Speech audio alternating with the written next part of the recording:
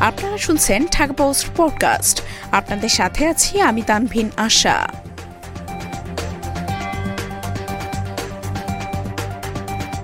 দিনাজপুরে সাড়া ফেলেছে 3 শিক্ষার্থীর গ্র্যাজুয়েট চাওয়ালা।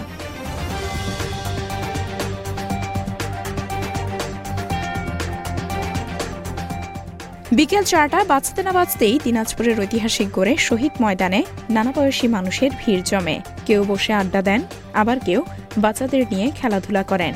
ঘড়ির কাঁটায় 4টা বাজতেই একটি ইজি বাইক নিয়ে চলে আসেন গ্র্যাজুয়েট চাওয়ালা খ্যাত পলিটেকনিকের 3 শিক্ষার্থী। তারা ইজি বাইক থেকে দোকানের মালামাল নামানোর পর প্লাস্টিক দিয়ে মোড়ানো দোকানটি খোলেন। মুহূর্তেই মাঠের চারপাশে বসে থাকা মানুষজন ছুটে আসেন। জিজ্ঞেস করেন কতক্ষণ পর চা পাওয়া যাবে।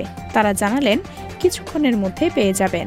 3 যুবকের মধ্যে কেউ চুলা জ্বালাতে ব্যস্ত, কেউ সসপ্যানে দুধ ঢালতে, আবার কেউ ক্রেতাদের বসার জন্য ছোট ছোট টুলগুলো সারি সারি করে সাজাতে ব্যস্ত।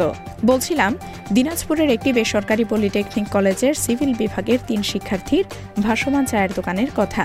কোনো কাজই ছোট নয়, এমন চিন্তা থেকে 3 শিক্ষার্থী খুলে বসেছেন চায়ের দোকান। দোকানের নাম দিয়েছেন গ্র্যাজুয়েট চাওয়ালা।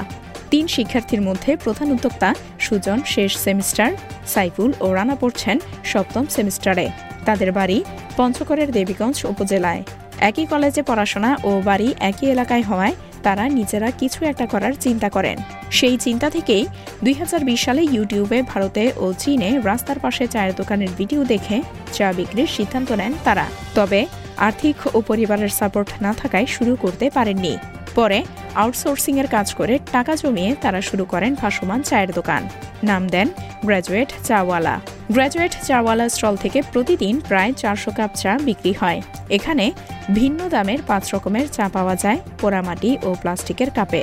পোড়ামাটির প্রতি কাপ চা 20 টাকা আর প্লাস্টিকের প্রতি কাপ চা 15 টাকা। যেখানে পরিবার পরিজন ও বন্ধু-বান্ধব নিয়ে চায়ের চুমুকে সময় পার করতে আসেন অনেকে। গ্র্যাজুয়েট চাওয়ালার চায়ের স্বাদ যেমন অনন্য, তেমনি বাহারি চায়ের ভার।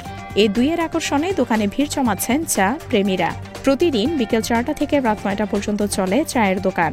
ভিন্ন উদ্যোগ ও স্বাদের টানে শহর জুড়ে জনপ্রিয়তা পেয়েছে 3 শিক্ষার্থীর গ্র্যাজুয়েট চাওয়ালা।